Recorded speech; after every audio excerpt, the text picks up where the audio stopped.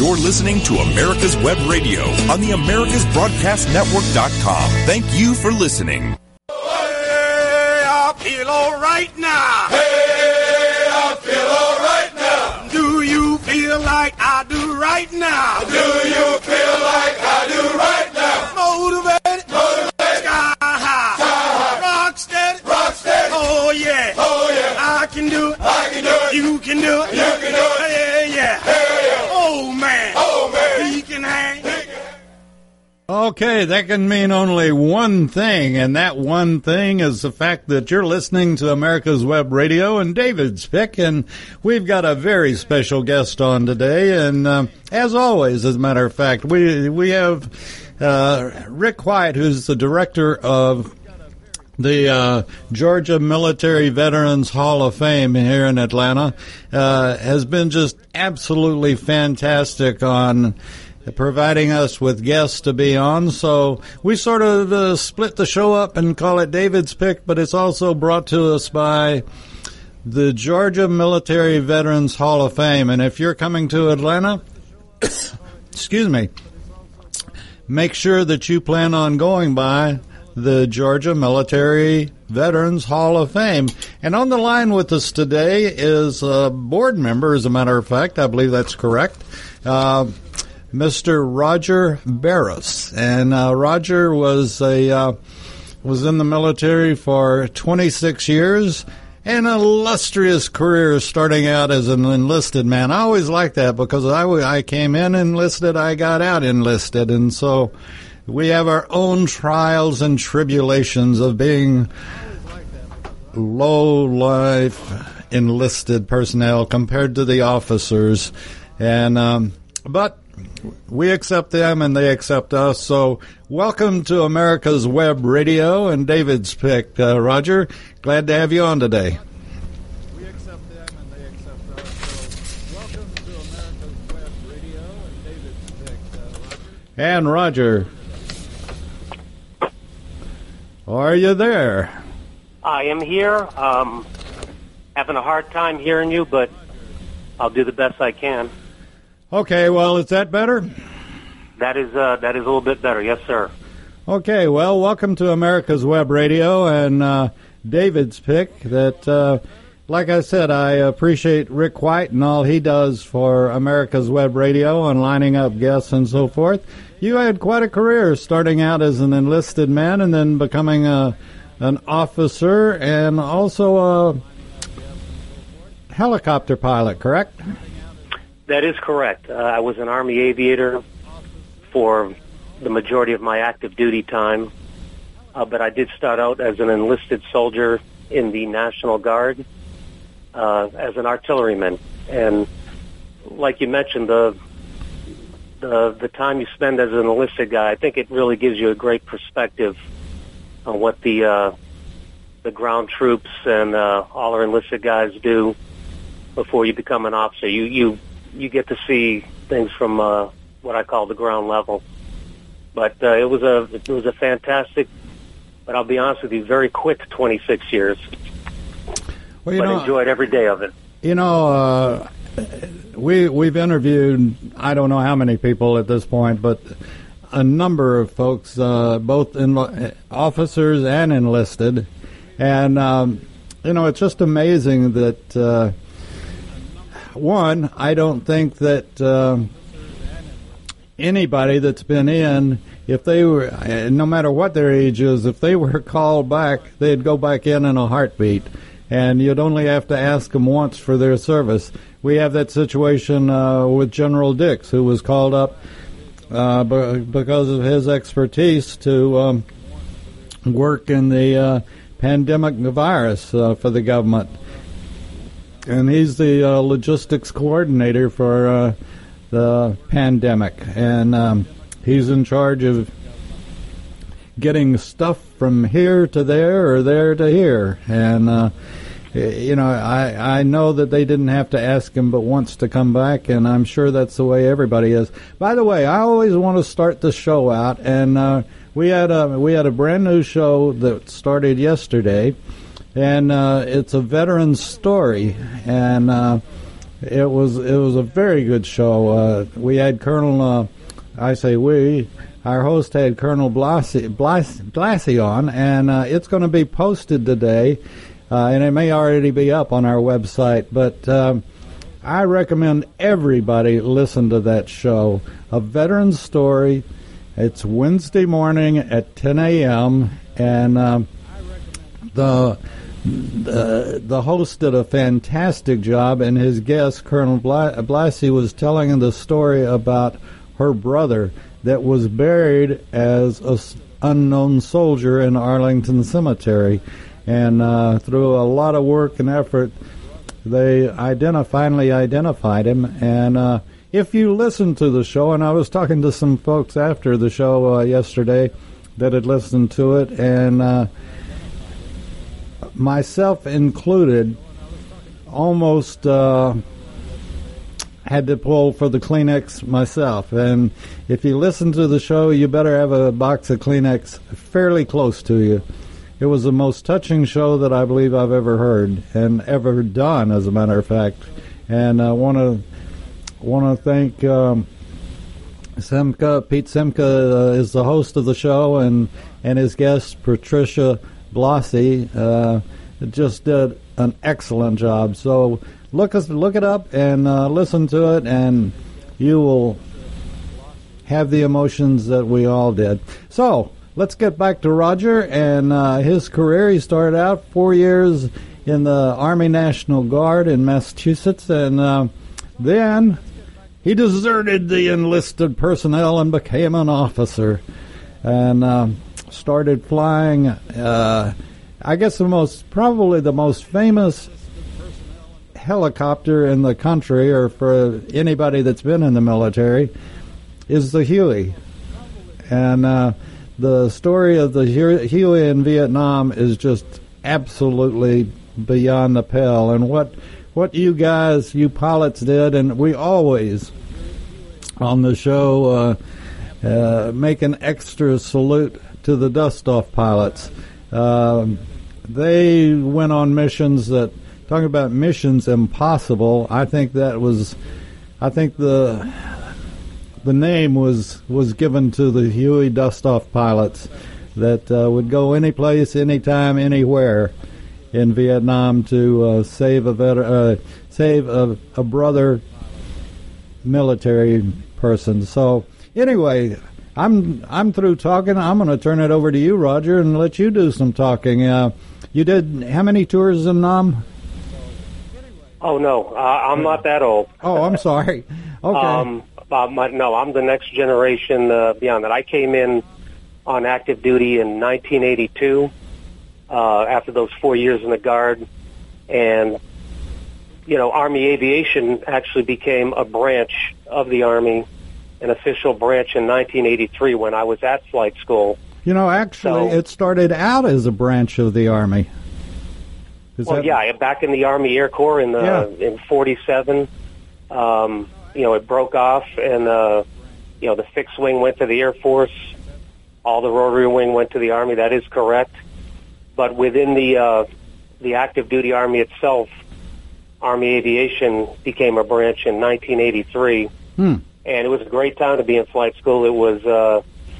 We're learning how these machines work, because they don't fly like regular airplanes. No, I don't understand how a helicopter, and actually I don't understand. Now, I was a pilot, but I was a prop pilot, and I understand how that works, but I don't understand jets, and I don't understand helicopters. And the thought of the engine going out on a Huey or anything else, and then doing the rotary thing to come back down and do a soft landing, I really don't want to try that. Well, we practice that, the auto rotation, and a lot of people say if the engine quits in a helicopter, will those rotor blades slow down? I mean, what happens? Actually, there's a clutch system up there, and the problem is keeping the rotor system from spinning too fast. Because if that happens, then you get what's called blue blades. one blew east, one blew west, and if you got four, then one went south and north. But no, the aircraft will actually descend, and you have decent control. It's like a car with power steering and power brakes. If you lose the engine, you can kind of maneuver and pull over, hopefully.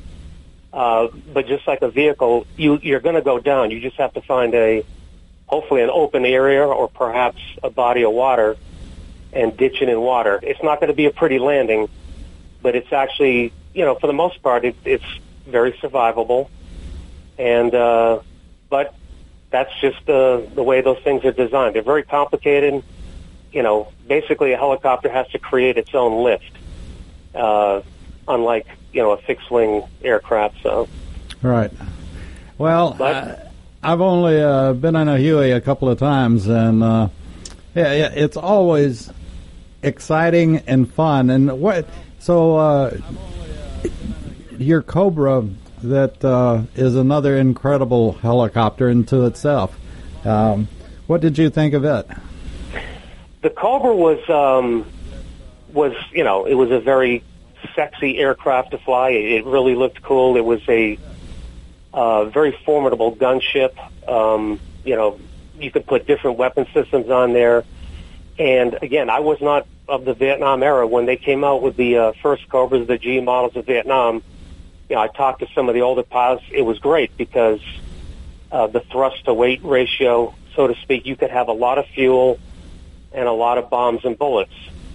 But as the decades went by and, my generation came in, the 70s, the 80s, the 90s, the aircraft, they kept adding things, but they never really made big improvements to the engine. So it got to the point where when I was assigned with the 82nd Airborne in the mid-'80s, we were flying what was called the ECAS and then the fully modernized Cobra. And these things were excessively heavy. You couldn't have full fuel and full ordnance. Wow. So depending on the mission, you remember MET-T, if you go a short distance to your target, then you can carry a lot of ordnance. But if you got to go a long distance to reach your objective, then you're not going to have that much ordnance to unleash on the enemy. So, that was the big problem with the Cobra. Now, I flew one of the modernized aircraft, the Kiowa Warrior, which is reconnaissance, but it was also armed with rockets and machine gun. And, of course, we have the Apache. Those are truly platforms for the modern age. No thrust-to-weight issues at all.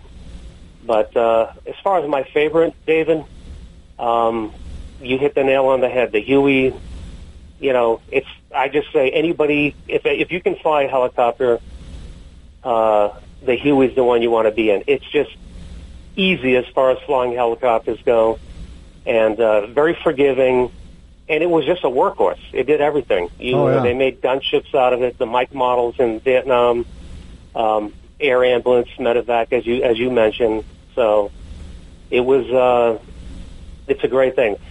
I guess. All that being said, every type of aircraft that I have flown is now in the museum, except for the Kiowa Warrior. But the Kiowa Warrior was just removed from the active duty inventory, I think, 2 or 3 years ago. So, I guess that puts me sort of in the semi-dinosaur category. But if you go to the Fort Rucker Home of Army Aviation Museum, all the generations of rotary wing aircraft are there from way back, even prior to Vietnam. So, well, it's good they haven't stuffed you and put you in a museum.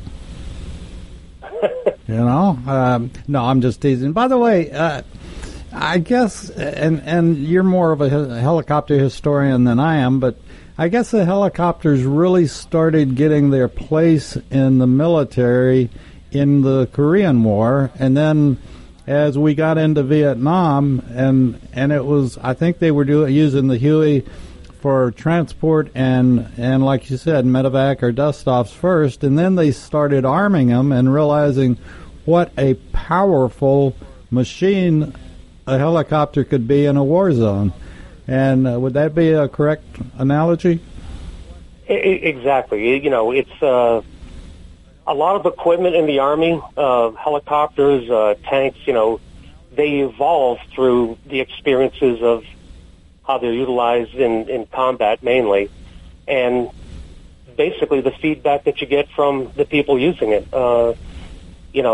You were correct in saying that the helicopters started being used extensively in the Korean War. We all seen episodes of MASH, and I think it was the H-13 or whatever, and they would put litters on it and call it an air ambulance. But as other aircraft came in, they realized, hey, there's a lot that we can do. And here you are in the modern generation with, the Longbow Apache, which really eliminated the Kiowa Warrior and all the scout aircraft, because the Apache pretty much can do it all. With all the computer technology built in, it can do the reconnaissance, the target acquisition, and of course the delivery of the ordnance on the targets. I would venture to say, I've heard rumors that ultimately you will remove the weakest component in that aircraft, and that is the human being. And it will be an error-free weapons platform, probably flown by some person in some facility stateside, and the aircraft will go out without a pilot and do what it has to do without having a pilot inside the aircraft. That technology technically is already there.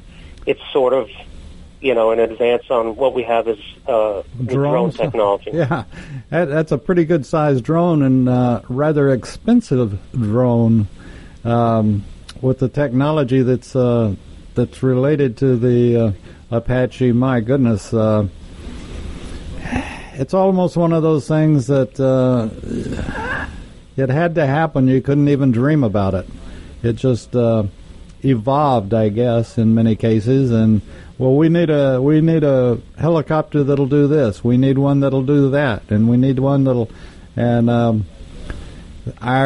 that's.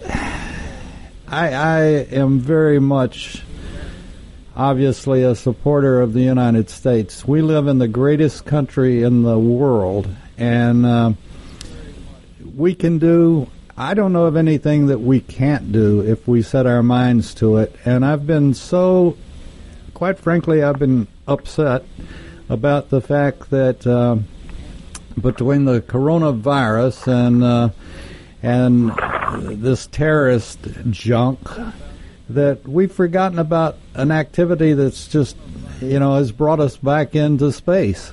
And I've seen very little, if any, about our folks on the International Space Station, and I'm sure it's there, and I can find it on the NASA channel or whatever it is. But the news should be covering that. We have once again stepped forward as the leader in the world, and that's more important than anything else. Certainly more important than a bunch of idiots throwing bricks and rocks and admitting that they're Marxists.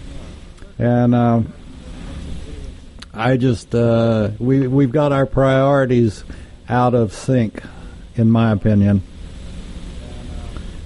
Well, what's going on it is disturbing, and like I told you in the pre-show conversation, I just choose, David, honestly, to tune that out. If I may, you got my bio ahead of time. Right. I got off of active duty in 2004, and I literally retired on a Friday from Fort Benning, and that following Monday I was in Columbus High School in Columbus, Georgia, as a JROTC cadet.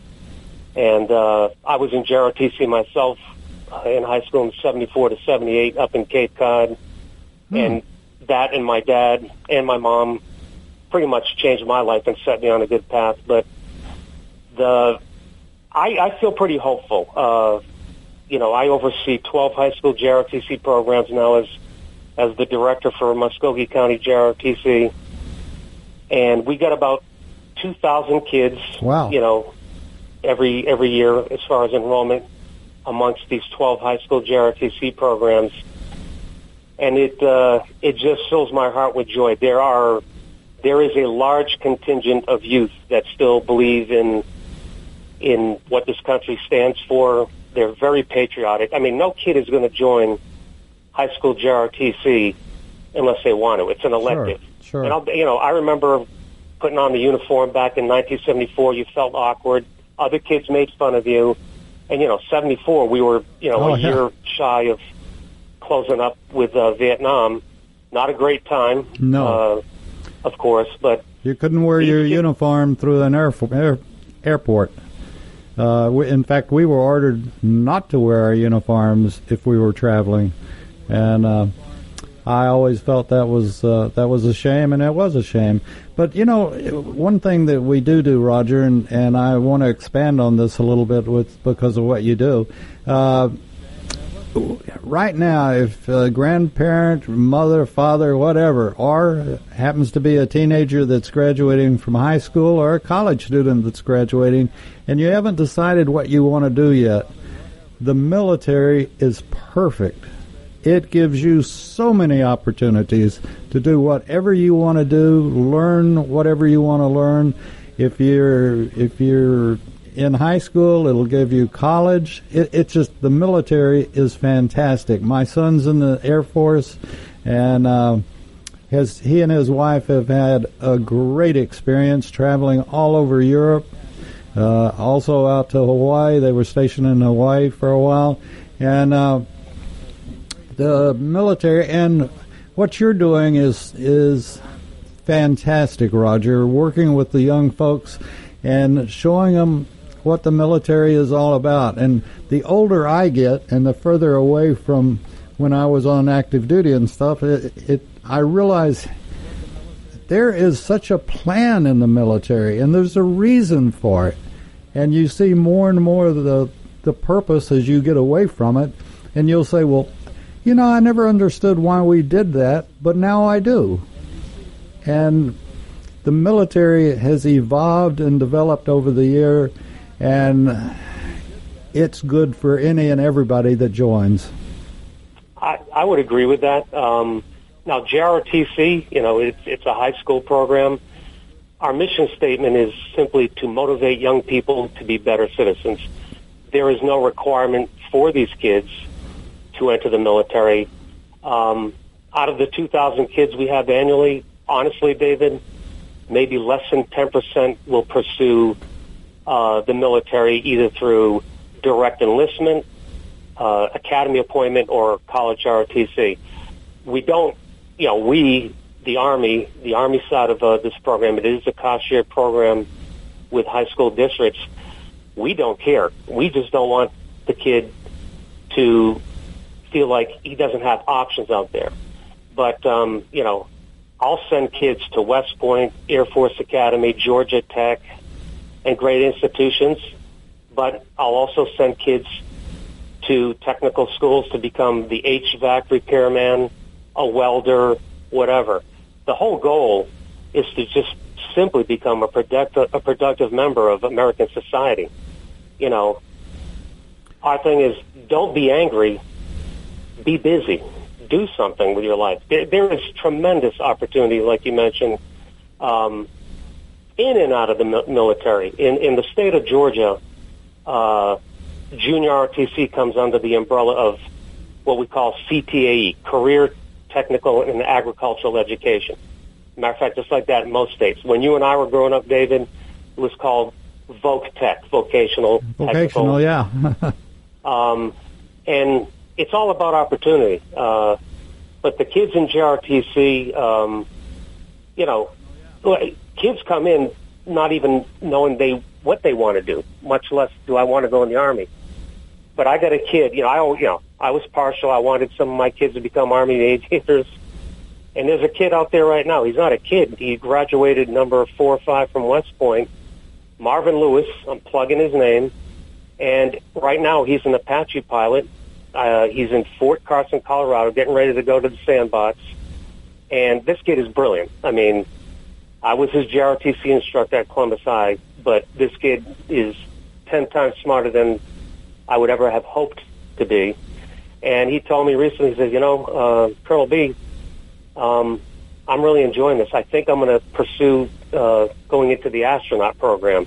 Wow, that's great. You get goosebumps because I remember Marvin Lewis in his freshman, sophomore year at Columbus High, 8, 9, 10 years ago. He didn't even know what he wanted to do. He was a smart kid. He, 4.0 GPA in high school, was on our JROTC rifle team. And here he is talking about, I think I'm going to pursue the astronaut program through the United States Army. That is what I'm talking about, the hopefulness that you get out of programs. And let me add, JROTC has been around for 103 years. National Defense Act of 1916. And one of the most cost-effective youth development programs, probably the best in the country. Well, now, let me ask you, Roger. The Boy Scouts have been around a long time, and, 4-H, junior achievement. But I think, hands down, junior ROTC has really, it has changed lives. Colin Powell, a very good case in point. Sure. Everybody thinks, well, the academies have produced probably our best and brightest generals, especially during wartime. But there's a lot to be said for what has come out of junior ROTC. I absolutely love what the program is all about, and I feel honored and privileged to be a part of it. But these are fantastic kids. With the stories that you've told and the people, the lives that you've touched, do you get your wife to pat you on the back, or do you do it yourself? What you've said is, and the influence that you have on these kids, is just, you have a talent that a lot of folks don't have and never will have, and you pull the best out of these kids, and then they return it to you by becoming things that or positions that you never thought of, and it's great. So our hat's off to you and what you're doing with your junior ROTC programs. Well, I appreciate that. And I think this is, this is what makes America great, is that we've got folks like you that appreciate our kids and want to give back to our kids what we've been able to get over the years. And I love your stories, and you threatened me, and I'm going to take you up on that threat, that one of these days you're going to bring some of your students into the station, and we're going to get to talk to them. David, you're going to be pleasantly surprised when I show up to that radio station in Sandy Springs. Listen, ask Paul Longrear or Rick White, two guys that I absolutely love. They're heroes of mine. They run the Georgia Military Veterans Hall of Fame. If you tell me something and I tell you I'm going to do it, I'm going to do it, especially when it has to do with the kids. It's all about providing them opportunities.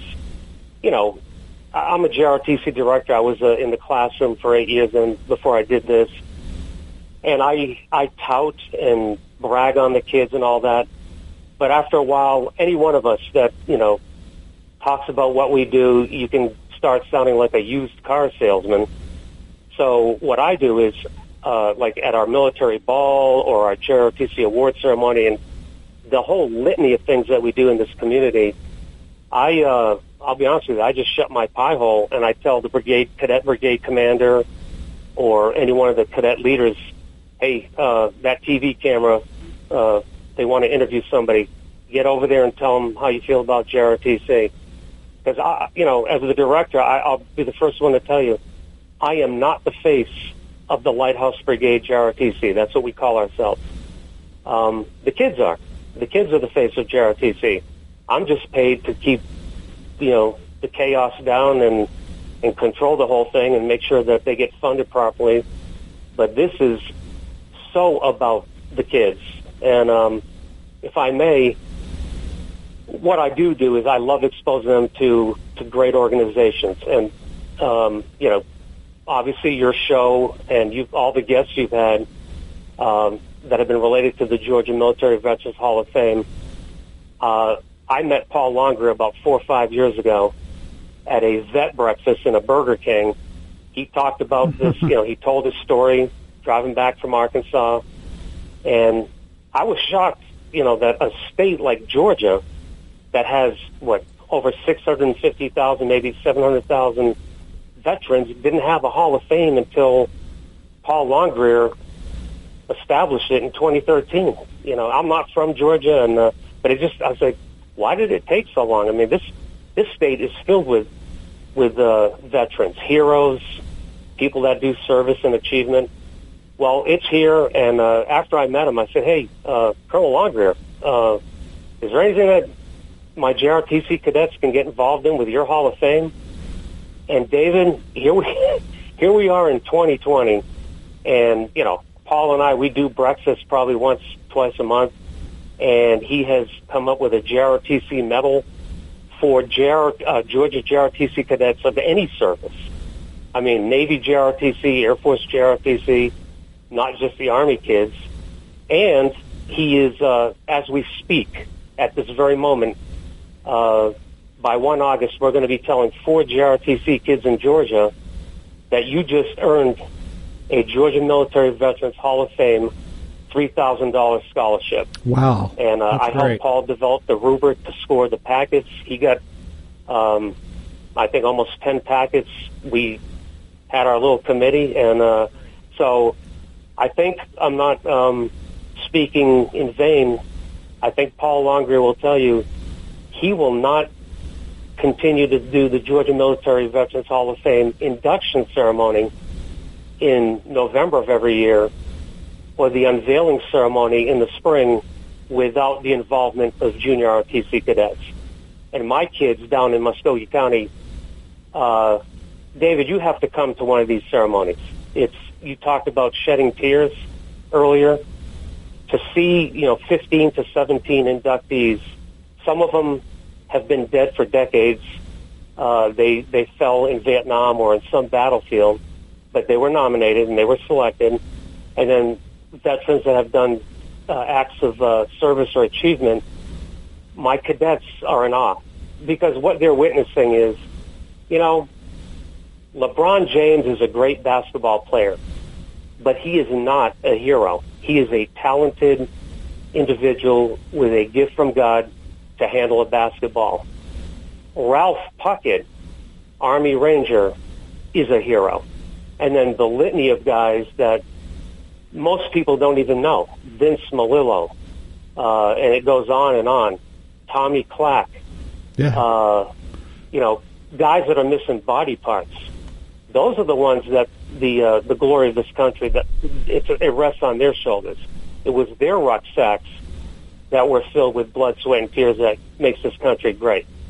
God bless our entertainers and our movie stars and our sports figures, but, I'm very passionate, as you can tell right now, that, and this is what we want the kids to see and be exposed to, Absolutely. Anybody can go to a baseball game. Everyone should go to a Veterans Hall of Fame induction ceremony. I was at the one at the Capitol this past, March, I guess it was?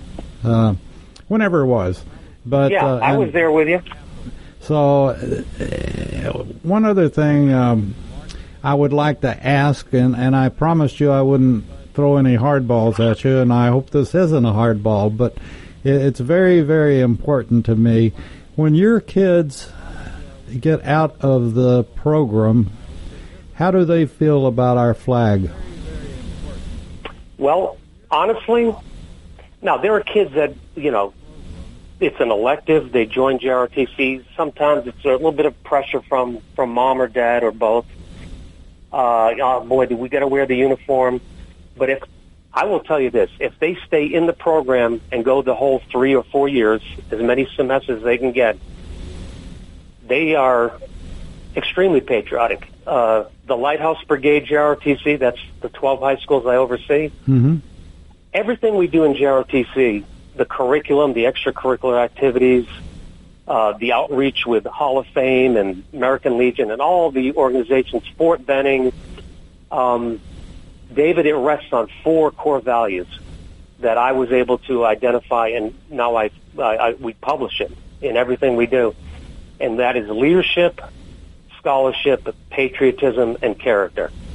If the kids are going to be involved in anything or associate with any organization, and that organization or entity touches upon one or more of those core values, I give the green light. Let's do it. Like the Hall of Fame, for example. I mean, it celebrates the glory of the people that make this country great. Veterans, people that are willing to sacrifice everything to include their own lives to continue our way of life. So to answer your question, if they graduate from JRTC, I cannot think, I have never encountered, I've never heard, observed, first, second, or third party, oh, I hate the American flag or I hate what the Constitution has to say. Now, kids will have political views based on mainly from their parents and their immediate surroundings. But my goodness, you will see that on active duty in any one of the services. That's your choice, how you vote, what your political values are. But the kids leave here, I feel really good about what they leave with JRTC. We can execute the entire curriculum and get them to graduation in conjunction with their core courses. It's part of a big package, the whole high school package. But I feel good that when they leave, it's very apolitical. What we're doing is we're sending you off into the world and telling you, hey, life is serious business. You're not a child anymore when you go out the doors of that high school. There's tremendous amount of opportunities, but the formula for success really hasn't changed. It's either get as much education or technical vocational experience that you can. You have to work hard, and you're better off if you love this country, because there is no other country that will provide you the opportunities like the United States of America. Absolutely not. Absolutely. And the JRTC kids get that. Okay, let me ask you one other quick question. And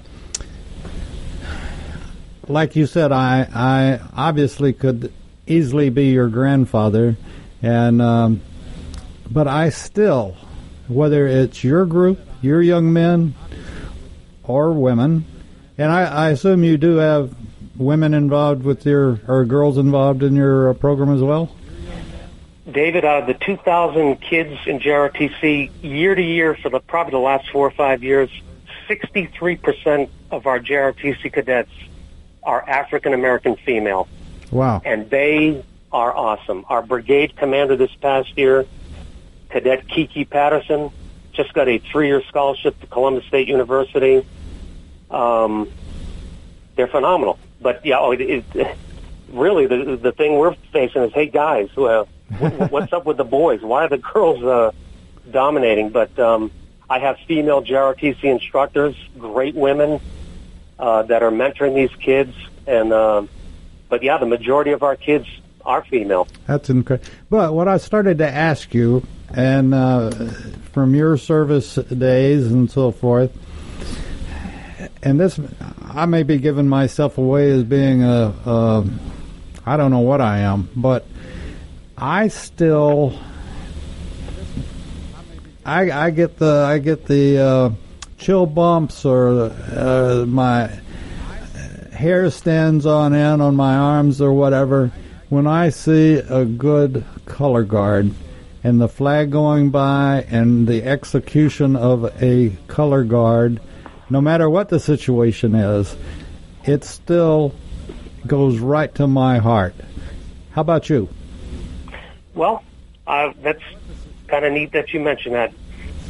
Many times, we are right outside the Fort Benning gate. The commanding generals that have come through Fort Benning, mm-hmm. and all the soldiers. We do our JRTC summer camp on Fort Benning, field trips.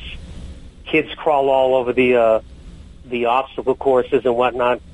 But we, our color guards, we do, my God, dozens and dozens of color guards, particularly around the November timeframe every year, Veterans Day and whatnot. And honest to God, David, I can't tell you how many active duty officers, NCOs, citizens of Columbus, Georgia say the JRTC cadets, color guards, look better than the active duty. And really, we do more of them. there are color guards on active duty for, various ceremonies, but they're not that frequent. Drill and ceremonies and color guard are part of our curriculum. I mean, we're doing color guards all the time. So it stands to reason that the kids are going to get to them. And, and basic trainees, which are probably involved in some kind of color guard activity, they're not much older than our JROTC cadets. So, color guard, there is a right way to do it, and it's called by the book. Amen. Because one of those flags is the U.S. flag, and that's what it's all about. You're presenting the nation through the symbol of the Stars and Stripes. It's a very serious thing. We take it very seriously. Kids that, don't do it correctly or do the maneuvers, and there's many ways to execute color guards both indoors and outdoors. But particularly my NCO JROTC instructors, they are experts at it. Matter of fact, we're consulted for color guards all the time by, city government, citizens, organizations. We do it for all the military organizations around here, MOA, MOWW, American Legion, VFW. It's something that the kids do very well. Roger, as you're talking, I keep sitting here thinking about that. The best I can do is say thank you for what you're doing. Your service that you gave to your country was certainly important, and your being a pilot was certainly, and I don't know if you've kept active in that or not, but is certainly important. But what you're doing today, I think, is the most important thing you've ever done in your life for your country. And when I say for your country, you've got a lot of clay in your hands that you mold every year, and that's our foundation for being the best country in the world. And it starts and is what you're doing. And I'm sure there are other folks across the country that have similar positions as you have, and my hat's off to them as well, that you all are holding our future as a country in the world. And I thank you. Well, I appreciate that, David, and I do agree with you. I do feel that the 17 years I've been doing JROTC is, in a lot of ways, is more important than anything I did on active duty. Because, to me, leadership is about being a servant, about serving. And, I served soldiers, worked with soldiers, great officers on active duty. And, you do different assignments. But, you're kind of focused on yourself and your family, and you're giving by doing your job and doing it the best you can. But the JROTC job, it is exclusively all about the cadets, and you got to have a lot of energy, especially with high school cadets. And if I may add, here in Columbus, Georgia, it's not affiliated with junior ROTC in the sense of Title 10, but we have 4 cadet programs at the middle school level, and you will see that throughout the United States, especially in Texas. And they have it in Florida, but we started it in Georgia several years ago in Gwinnett County, and we have 4 here in Muskogee County. And, David, I will tell you, if JROTC was not 103 years old, it never came to be, and someone asked me right now, Roger, we need to start cadet programs in school. And it's not about trying to get the kids in the military. It's just try to create great citizens. Do you think we should start it in middle school or high school? Without a doubt, I would say middle school, because of what I know in public education and what these kids are exposed to. There's a lot of bad out there, a lot of evil, a lot of kids that don't have dads. Some don't have any parents. They're being raised in a home or by a third-party relative. So the earlier you catch them, the better. Well, and our 4 middle school programs are thriving. They're doing very well. I'd like to add something to that. As psychiatrists and psychologists and all of the rest of the folks analyze gangs and what they stand for or what they're about, and they come back to the conclusion that a gang member is looking for a family. Generally speaking, they come from broken homes, homes without fathers, whatever and whatever and whatever. And as I've said too many times, probably people get tired of hearing it, the military is the largest fraternity and sorority in the world, and it's the best family you can ever hope to have. And if you're, like I said, in high school or college, graduating, or whatever you're doing, and you haven't found your family yet, I guarantee you'll find the best family you can by going into the military. And it doesn't matter which branch you're in. And the one thing you learn, and you learn it quickly, is taking care of your buddy, covering your buddy's back, and expecting him to cover your back as well. And all branches, and as I said earlier in the show, the military has a rhyme and a reason for everything. And the older I get and think back on my active duty time, you'd question, why are we doing this? This is stupid. But, 50 years later, I realize why they did it and why they're doing it. And in a lot of cases, they're still doing it. But, there's a reason for it. And there's nothing that can hurt you by going into the military. It can only help you. And again, how many, you said, I'm from Texas, and we had junior high schools as opposed to middle schools, but I assume that's what you're addressing as far as what they got there. And I think it's wonderful. And what's your cooperation with parents? Is it pretty good?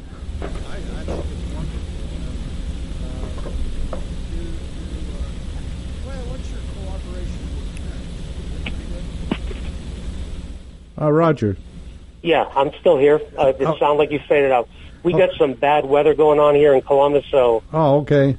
That may be affecting our signal. But if you had a question there, go ahead and fire it away. What is your, in general, what is your relationship and experience with parents as far as support goes? It's it varies from high school to high school. I was blessed to start out at Columbus High. It's a full magnet college prep high school. In any given year, it's either number 1, 2, or 3 in Georgia. And the parental support was phenomenal. I recruited chaperones for my extracurricular activities, and they became friends, like Colonel Kyle Fager. His daughter was one of my cadets, and I needed chaperones to help with refreshments for the team and the road trips to different competitions. And then, it's, you got to put work into it, because let's face it, life, in the modern day, both parents are working. This isn't the June and Ward Cleaver days anymore.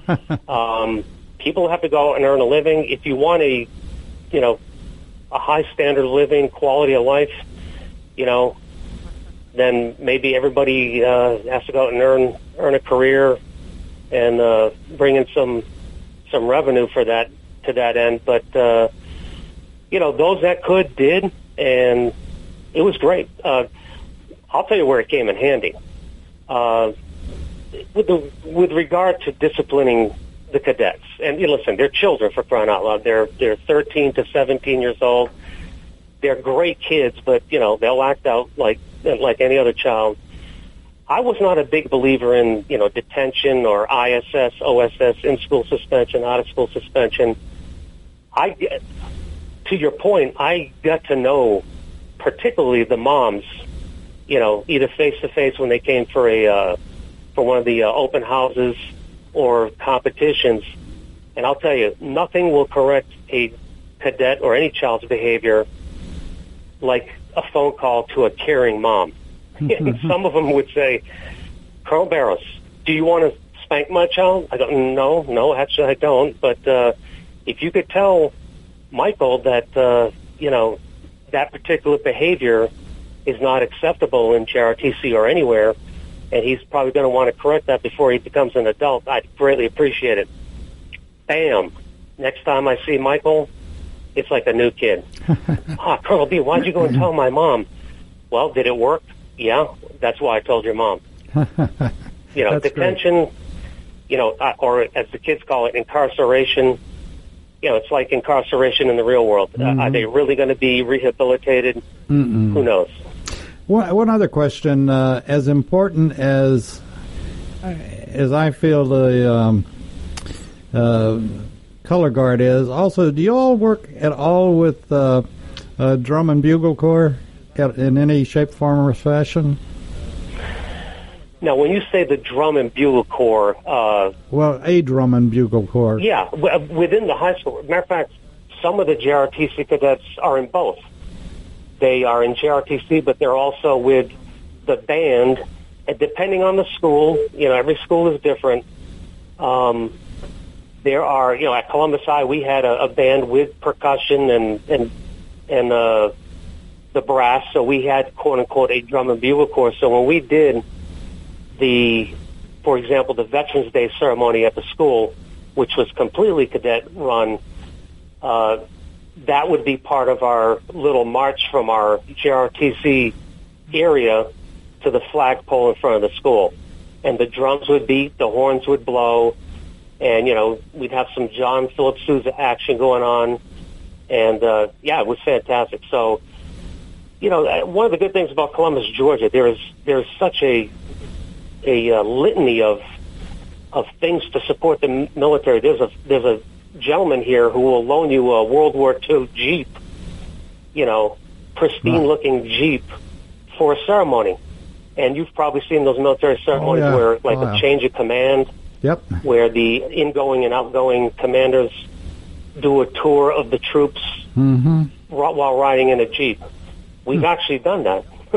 That's neat. Between our one of our deputy directors years ago and the outgoing and the incoming. So, and being outside of Fort Benning, there's really a lot of resources. The National Infantry Museum, for crying out loud, that's just a world-class museum, award-winning, all kinds of resources for the kids to get involved with.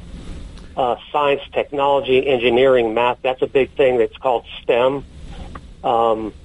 These kids are all entering, well, they're not entering, we are in the robotics age. So pretty much a lot of what you learn in high school in some way, shape, or form should or has to touch science, technology, engineering, or math.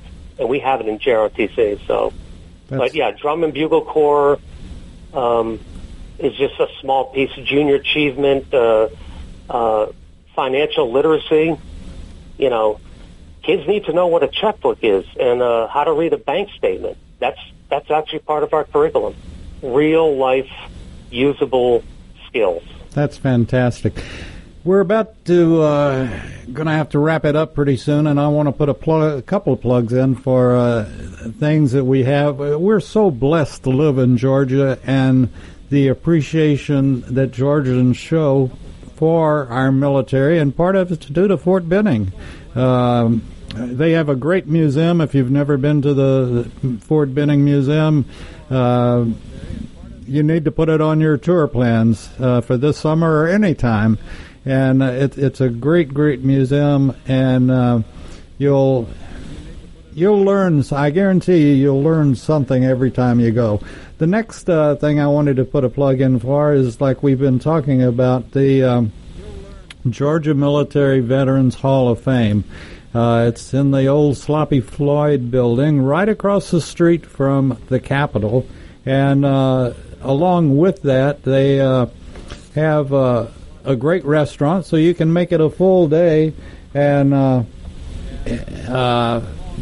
when you go, and they have a great restaurant there, so go and enjoy and walk around, and either adults that can remember, or if you got grandkids or kids, take them there and explain who these people are and what they are and what they were and what they've done for their country. And I think it's fantastic.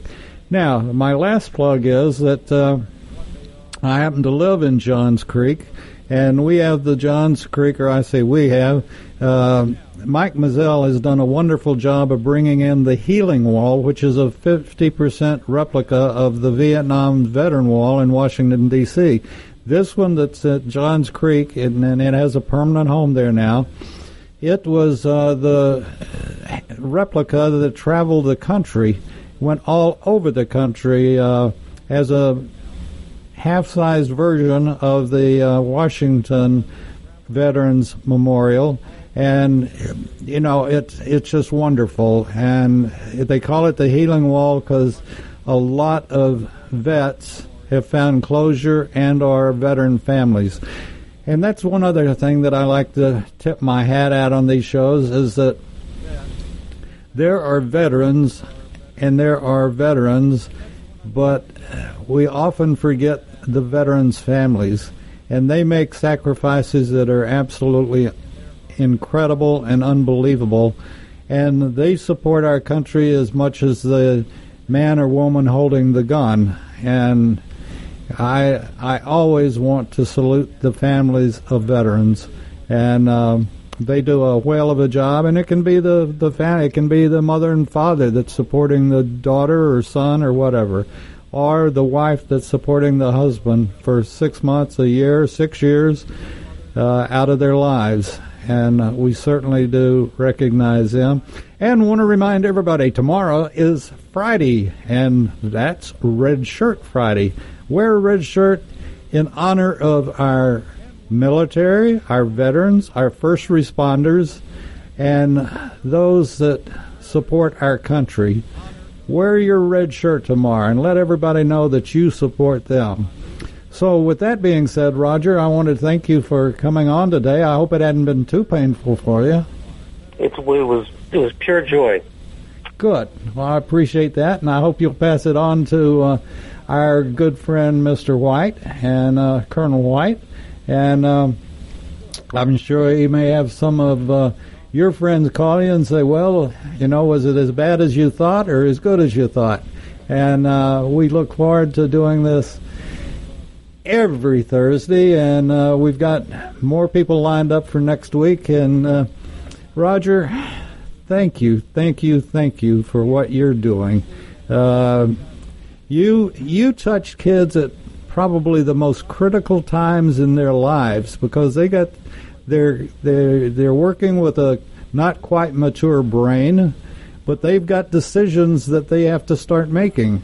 And you help them make those decisions, and you give them order to their lives and something to look forward to and look up to, and that's so important. And I thank you, your staff, and if we can ever be of service, just call. And I'm looking forward to you bringing up some of your kids and sitting around our round table and talking about what they like and what they don't like about it, and the best part of it, and what they're planning to do with their lives. So thank you.